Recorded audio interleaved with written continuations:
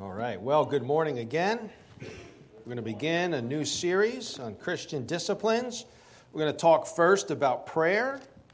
And probably prayer is something that if we're honest, that we say, yeah, I pray, but I could do it more. I should do it more. I should pray more. We sang this morning that famous hymn, What a Friend We Have in Jesus. Just listen again to the words.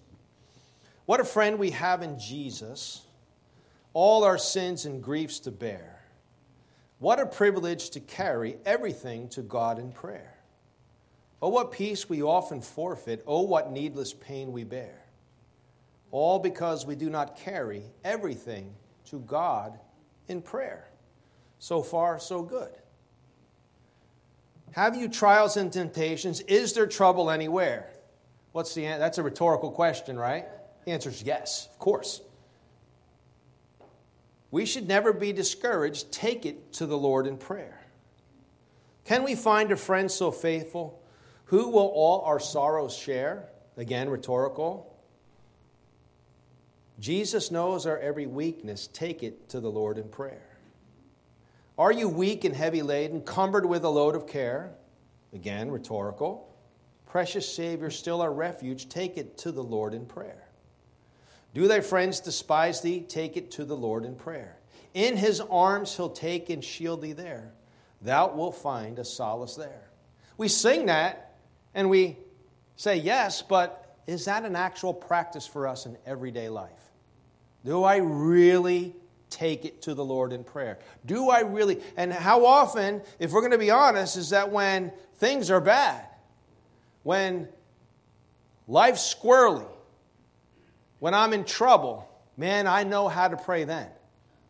I bring it to the Lord in prayer. I think we forget the origin of prayer, of what prayer is based in, and why we can even come to the Lord in prayer. That's what we want to focus on today. The title is, What is Prayer? What is prayer? Our text is found in the one who taught us about prayer, the one who knows more about prayer than anybody else is Jesus, and we call it the Apostles' Prayer, it's the Lord's Prayer, but it's really the Apostles' Prayer. The Lord's Prayer is really found in John chapter 17. But Jesus tells the disciples about prayer in Matthew chapter 6. Matthew chapter 6. Would you turn with me to Matthew chapter 6? Stand with me as we would pray and we would read from God's Word. Now, Father, we're coming to you in prayer now, asking you, Lord God, to hear us. We ask, Lord God, that you would, as the disciples asked, teach us to pray. Help us, Lord God, to be faithful and constant, persistent, in beseeching you, in coming to you. For, Lord, you have told us that when we come to you, you hear us. That when we ask of you, you give us the desires of our heart.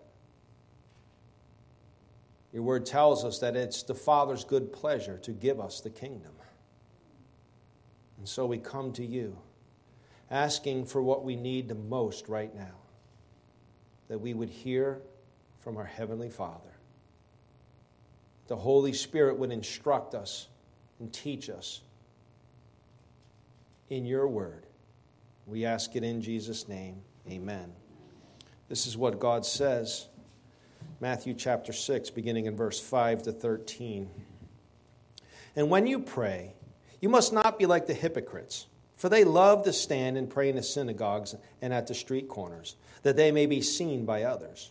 Truly, I say to you, they have received their reward. But when you pray, go into your room and shut the door, and pray to your Father who is in secret. And your Father who sees in secret will reward you. And when you pray, do not heap up empty phrases as the Gentiles do, for they think that they will be heard for their many words.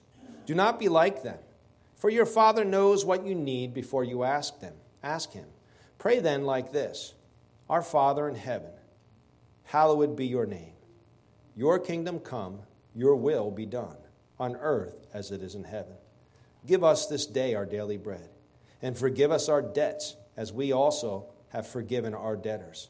And lead us not into temptation, but deliver us from evil. This is the word of the Lord. You may be seated. When talking about prayer, the first question we should ask, I guess, or the natural question is, what is prayer? What is prayer? What does it mean to pray? What is prayer? Jesus says in teaching his disciples, he says, when you pray. When you pray. It's the word proseuchomai. It means to speak to or to make requests of God. So I guess we could say as a definition that prayer is personal communication with God. Personal. Seem like a fair definition? I think that's part of the definition. Let's look at what some greats throughout history have said about prayer.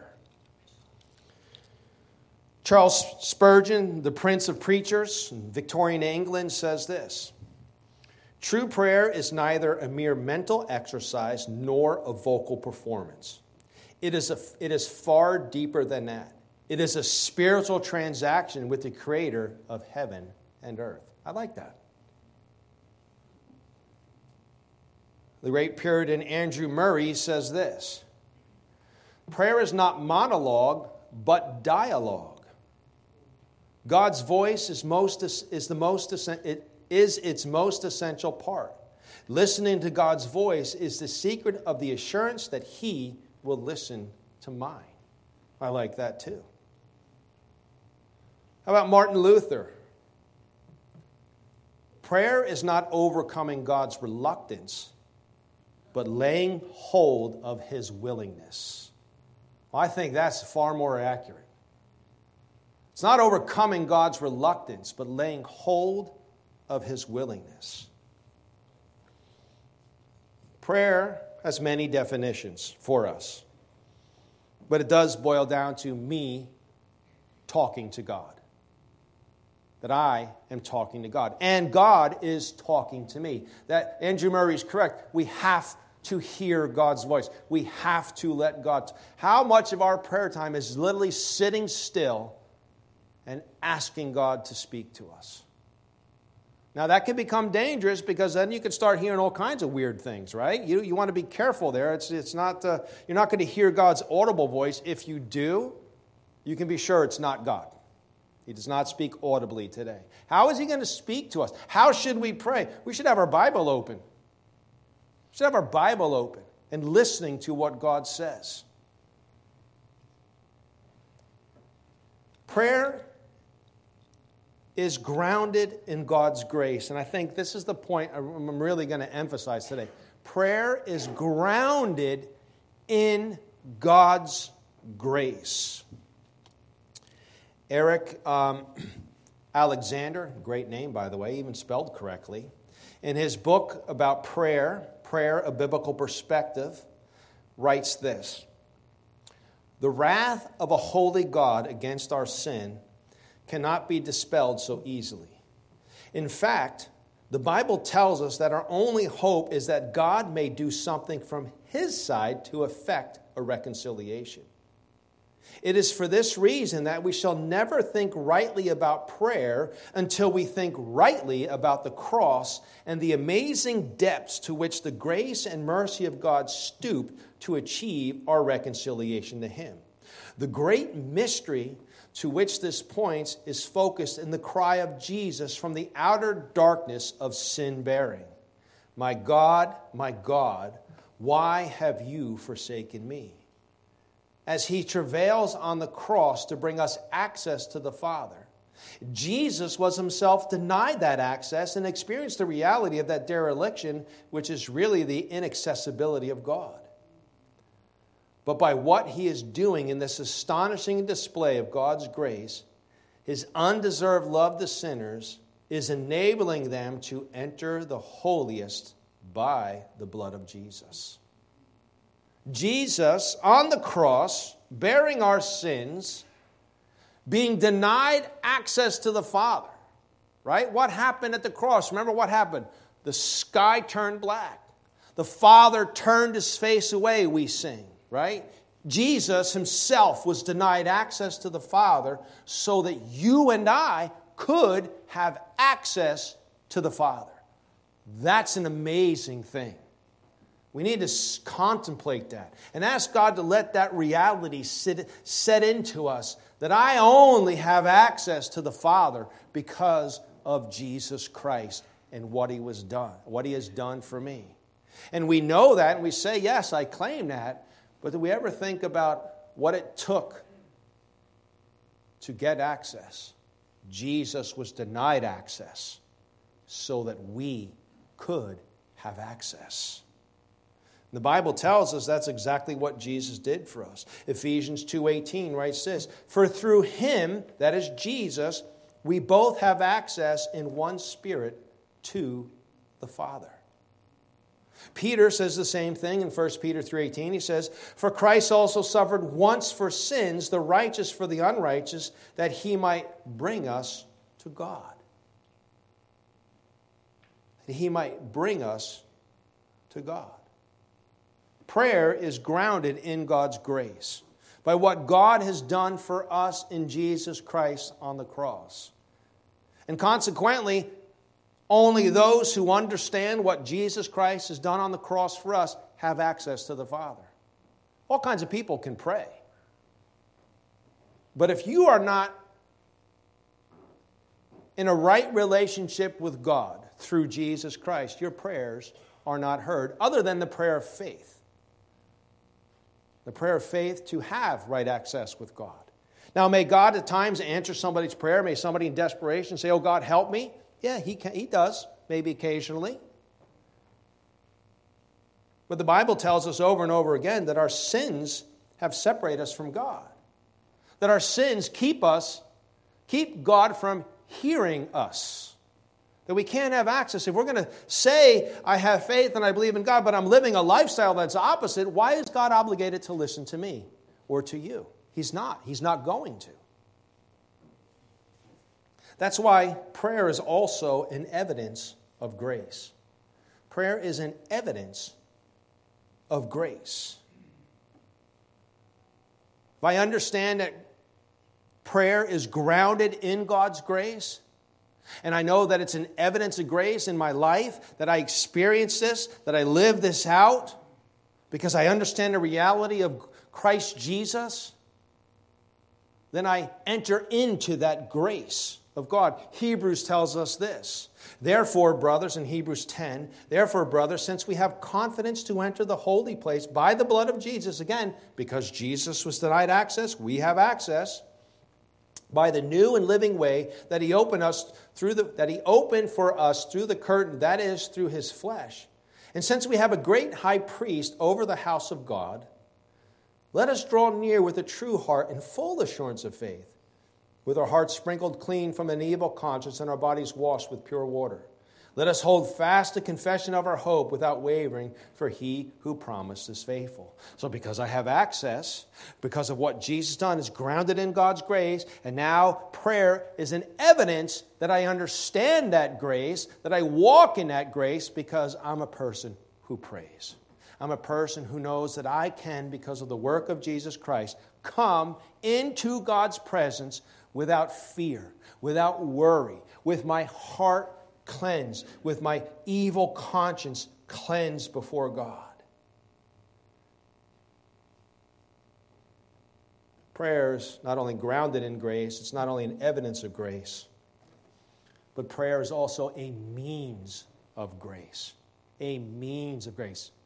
Certainly, faith comes by hearing, and hearing is by the word of God. The Bible tells us in Romans chapter 10 that if we confess with our mouth, if we believe in our heart and confess with our mouth, which is a prayer, we shall be saved. So it's a means of grace in terms of salvation coming to me because of the work of Jesus Christ on my behalf. But it's also a means of grace in terms that I ask for grace, that I ask for God's help. Prayer is a means of spiritual growth and spiritual steadfastness. Of spiritual growth and of spiritual steadfastness. Throughout Scripture, we're warned that we need to grow. Jesus says that if you're growing, I'm going to prune you. If you're not growing, I'm going to cut your branches off and I'm going to throw you into the fire. Right? Jesus says that over and over again. The idea is that we are to grow in the grace and the knowledge of the Lord Jesus Christ. We're told over and over again in Scripture that I am and you are, as God's children, that we are to be steadfast, unmovable, always abounding in the work of the Lord. And then after we've done everything we can do to stand, that we are to what? Stand firm, therefore, with the armor of God on. We are to be steadfast. Jesus says, by your steadfastness, you will save your lives.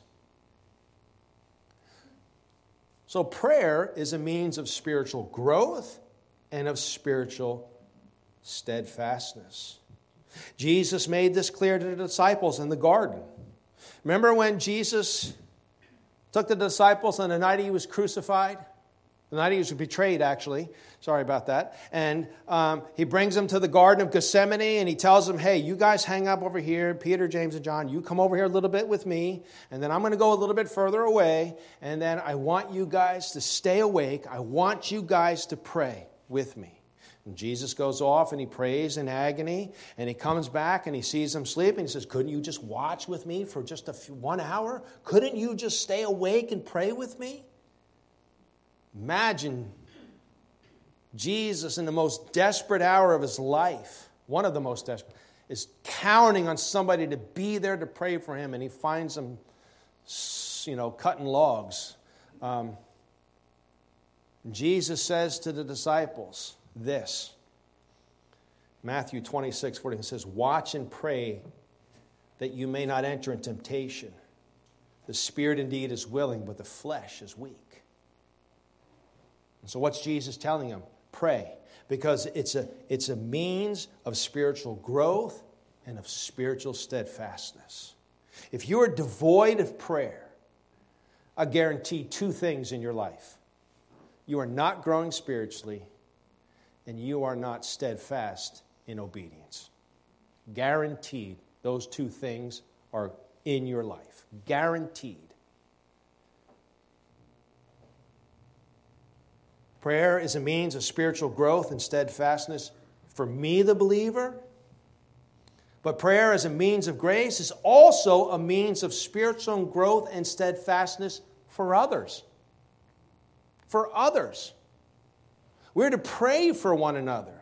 Paul prayed for the church in Ephesus. He says, pray. I pray that the eyes of your heart would be enlightened, that you would know how deep and wide and great the love of God is for you and all that. Well, that's Romans, I'm mixing them up. But that they would know the inheritance that they have in the saints. He prayed constantly for their spiritual growth, that they would grow, that they would understand, and that they would be steadfast.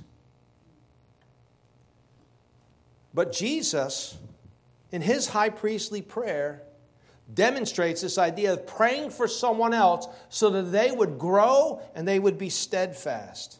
Look at what it says in John chapter 17. Let's take a little stop here in the true Lord's Prayer, found in John chapter 17, where Jesus says this in verse 11.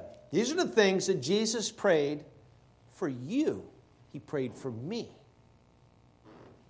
It says, Holy Father, keep them in your name which you have given me, that they may be one, even as we are one. You see the steadfastness there? Father, keep them in your name, which you have given me, that they may be one, even as we are one. Look at verse 13. But now I am coming to you, and these things I speak in the world, that they may have my joy fulfilled in themselves. You know, Jesus prayed that you would have his very joy in you. Are you joyful? Does that mean you got to walk around like, hey, everything's wonderful, everything's great? No. What's it mean to have joy? It means to know that, as Paul said, that I have learned in every circumstance to be content. That I can rest securely, no matter what is going on, because I know that the one who is denied access to grant me access is watching over me. Wednesday night in our Bible study, we talked about the Lord our shepherd. And we saw how, and it was true when I was in Israel, and we watched the video, it's really kids who shepherd the sheep. They're out there. But yet the chief shepherd, the father, is up on a hillside watching over. He's watching over you.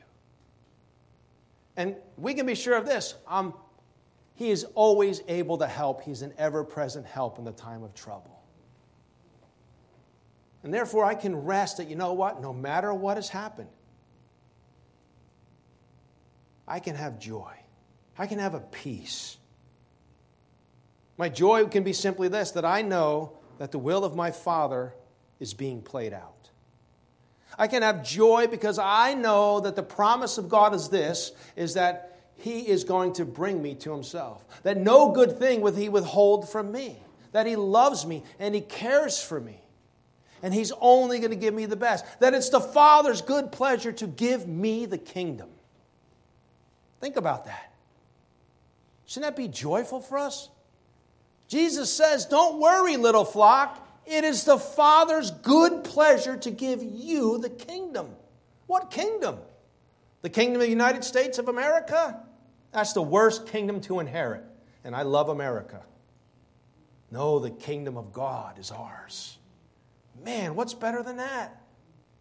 I just got to survive 60, 70, 80 years.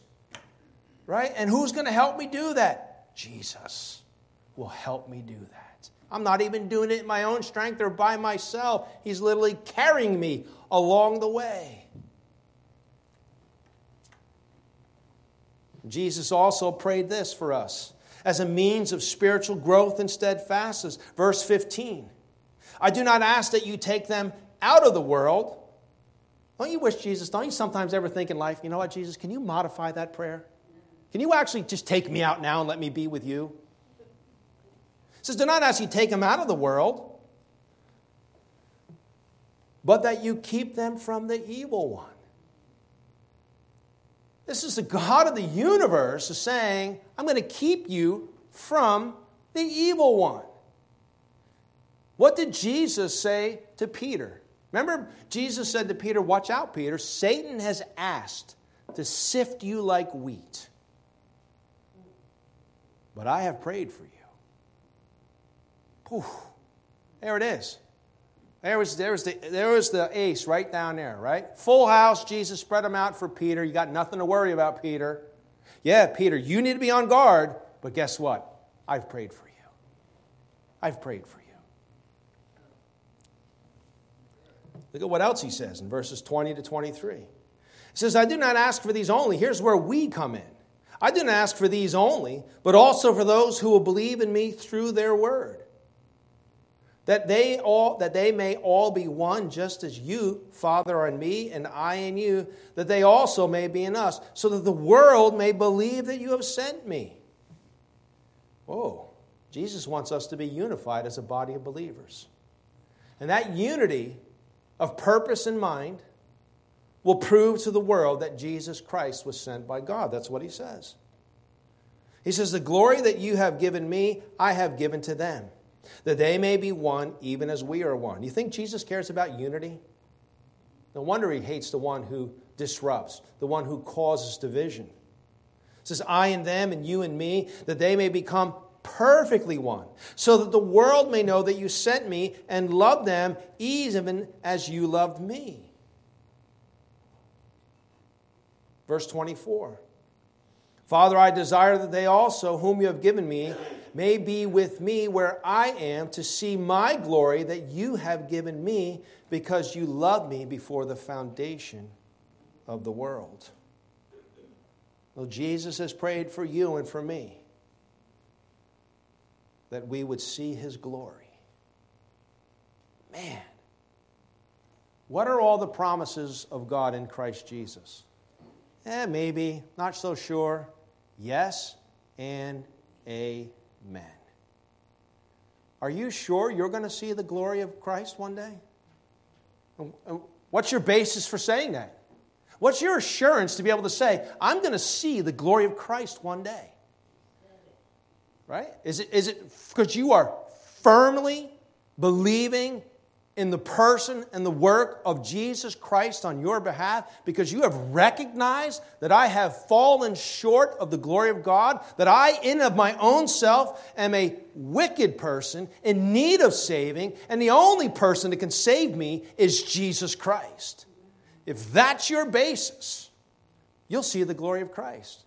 If you're saying, well, I'm a good person, well, I hope to. I'm kind of way out the good and the bad and the yin and the yang and whatever else people will do.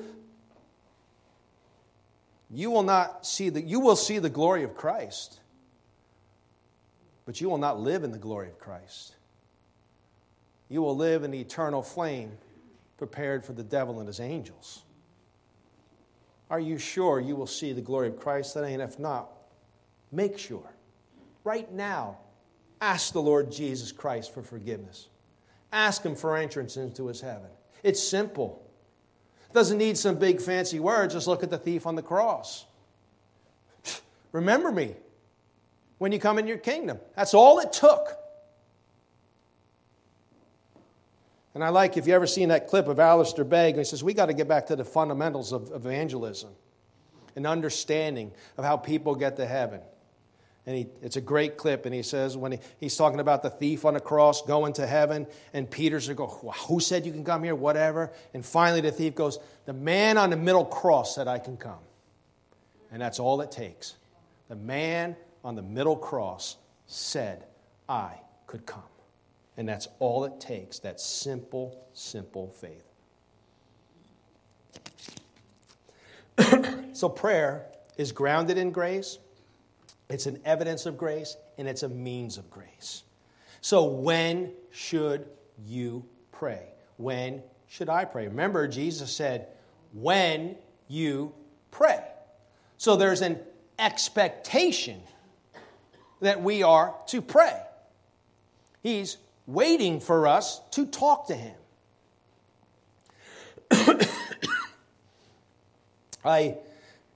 I get a better understanding. It's all analogies fall short, but our son David's in England. And every day at 5 o'clock, I get on that WhatsApp and I hit that little video chat, and I look forward to seeing my son. When he's busy and he can't, and I get the call rejected, it's like, oh, right? It's like, I know it's not like I don't want to talk to you.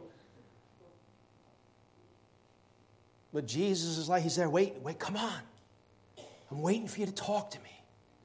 I got something I want to show you. I want to bless you. I want to encourage you. I want to strengthen you. But you only get it if you talk to me. You only get it if you come. It's the only way to get it. And how often? What peace we often forfeit. What needless pain we bear, all because we do not take it to the Lord in prayer. So when you pray, when are we to pray? Well, Ephesians tells us, Paul writing to the church in Ephesus, praying at all times and in the Spirit. So when are we to pray? At all times. What does all mean? All means all, right? I'll tell you something about God's Word. Definitions don't change.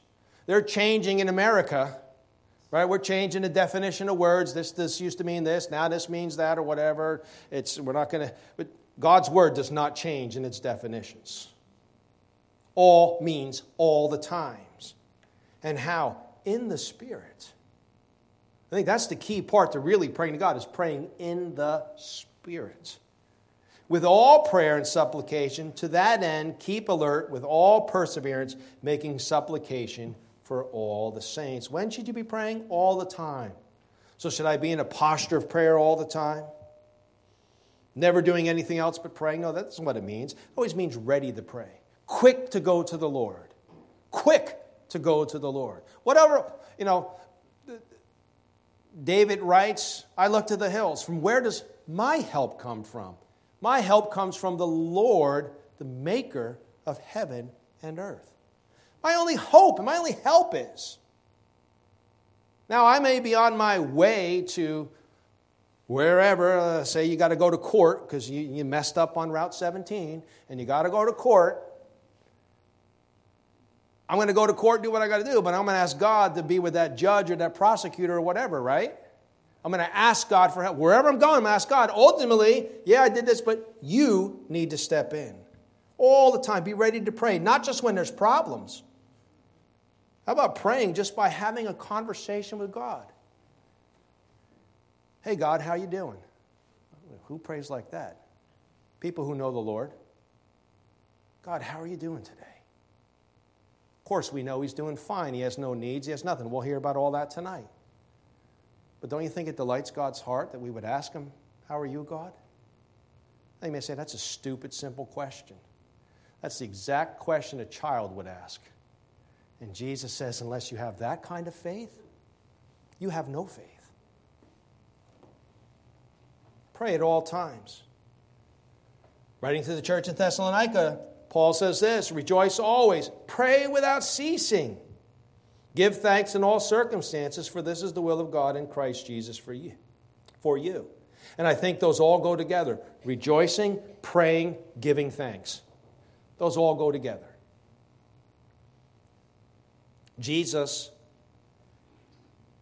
telling the disciples about a parable, about a persistent widow or a persistent person who got up in the middle of the night to ask his neighbor for bread. Says this in Luke 18. And he told them a parable to the effect that they ought to always pray and not lose heart.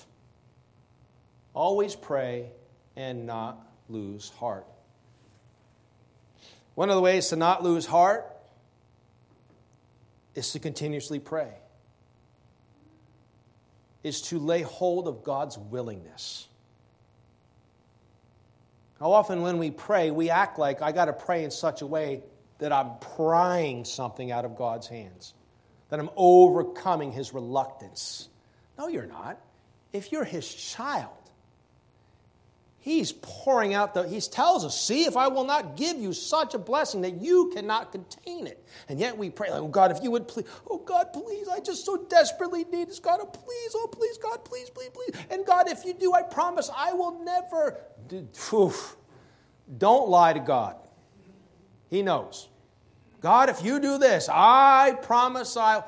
Bad mistake. Don't go there, because then you're just heaping more trouble on yourself. Just say, God, if you messed up, God, I really messed up.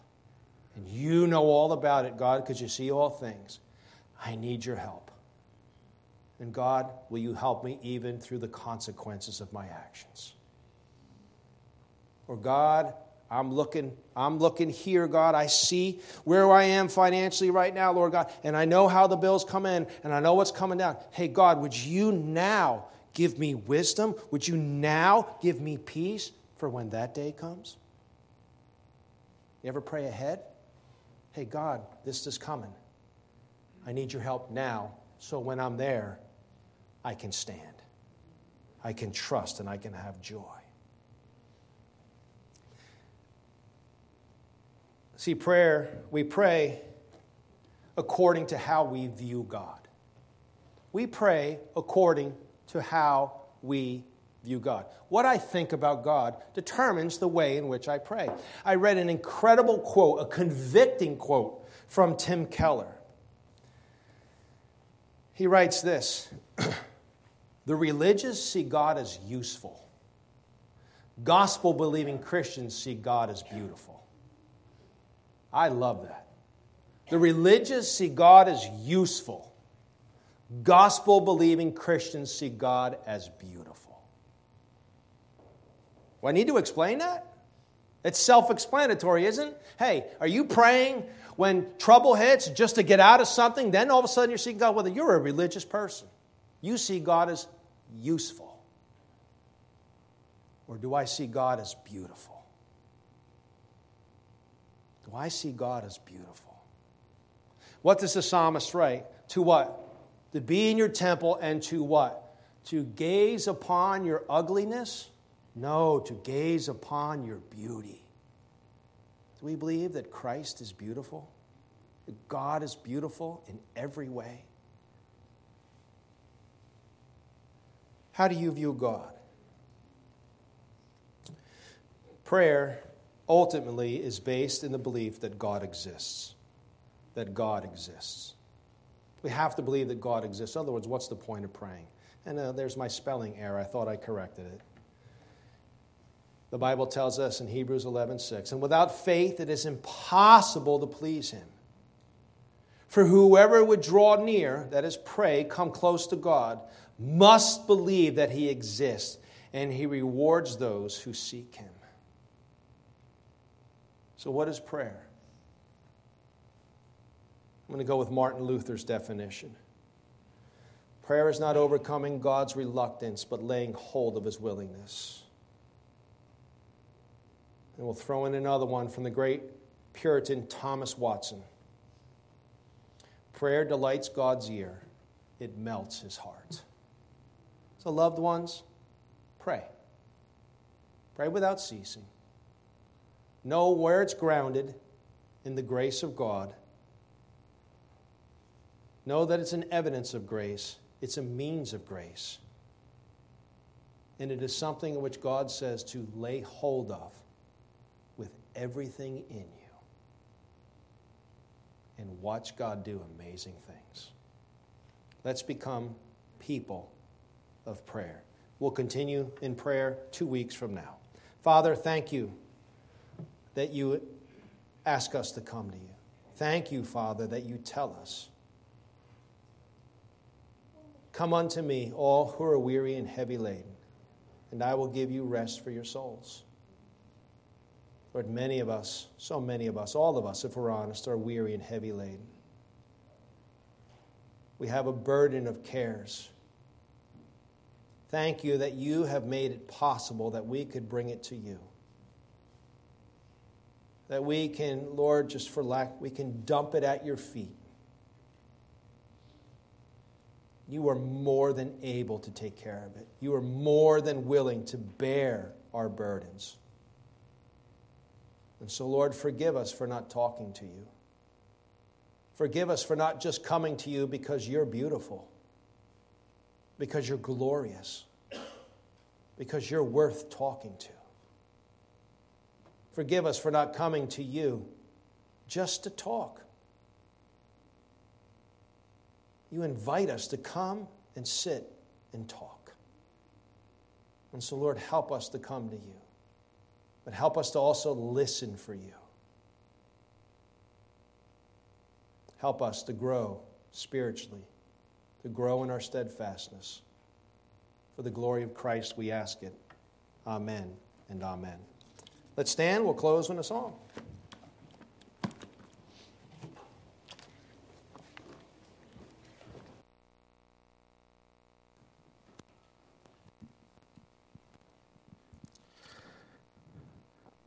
Praise God from whom all blessings flow. Praise Him, all creatures here below. Praise Him above, ye heavenly host. Praise Father, Son, and Holy Ghost. Amen.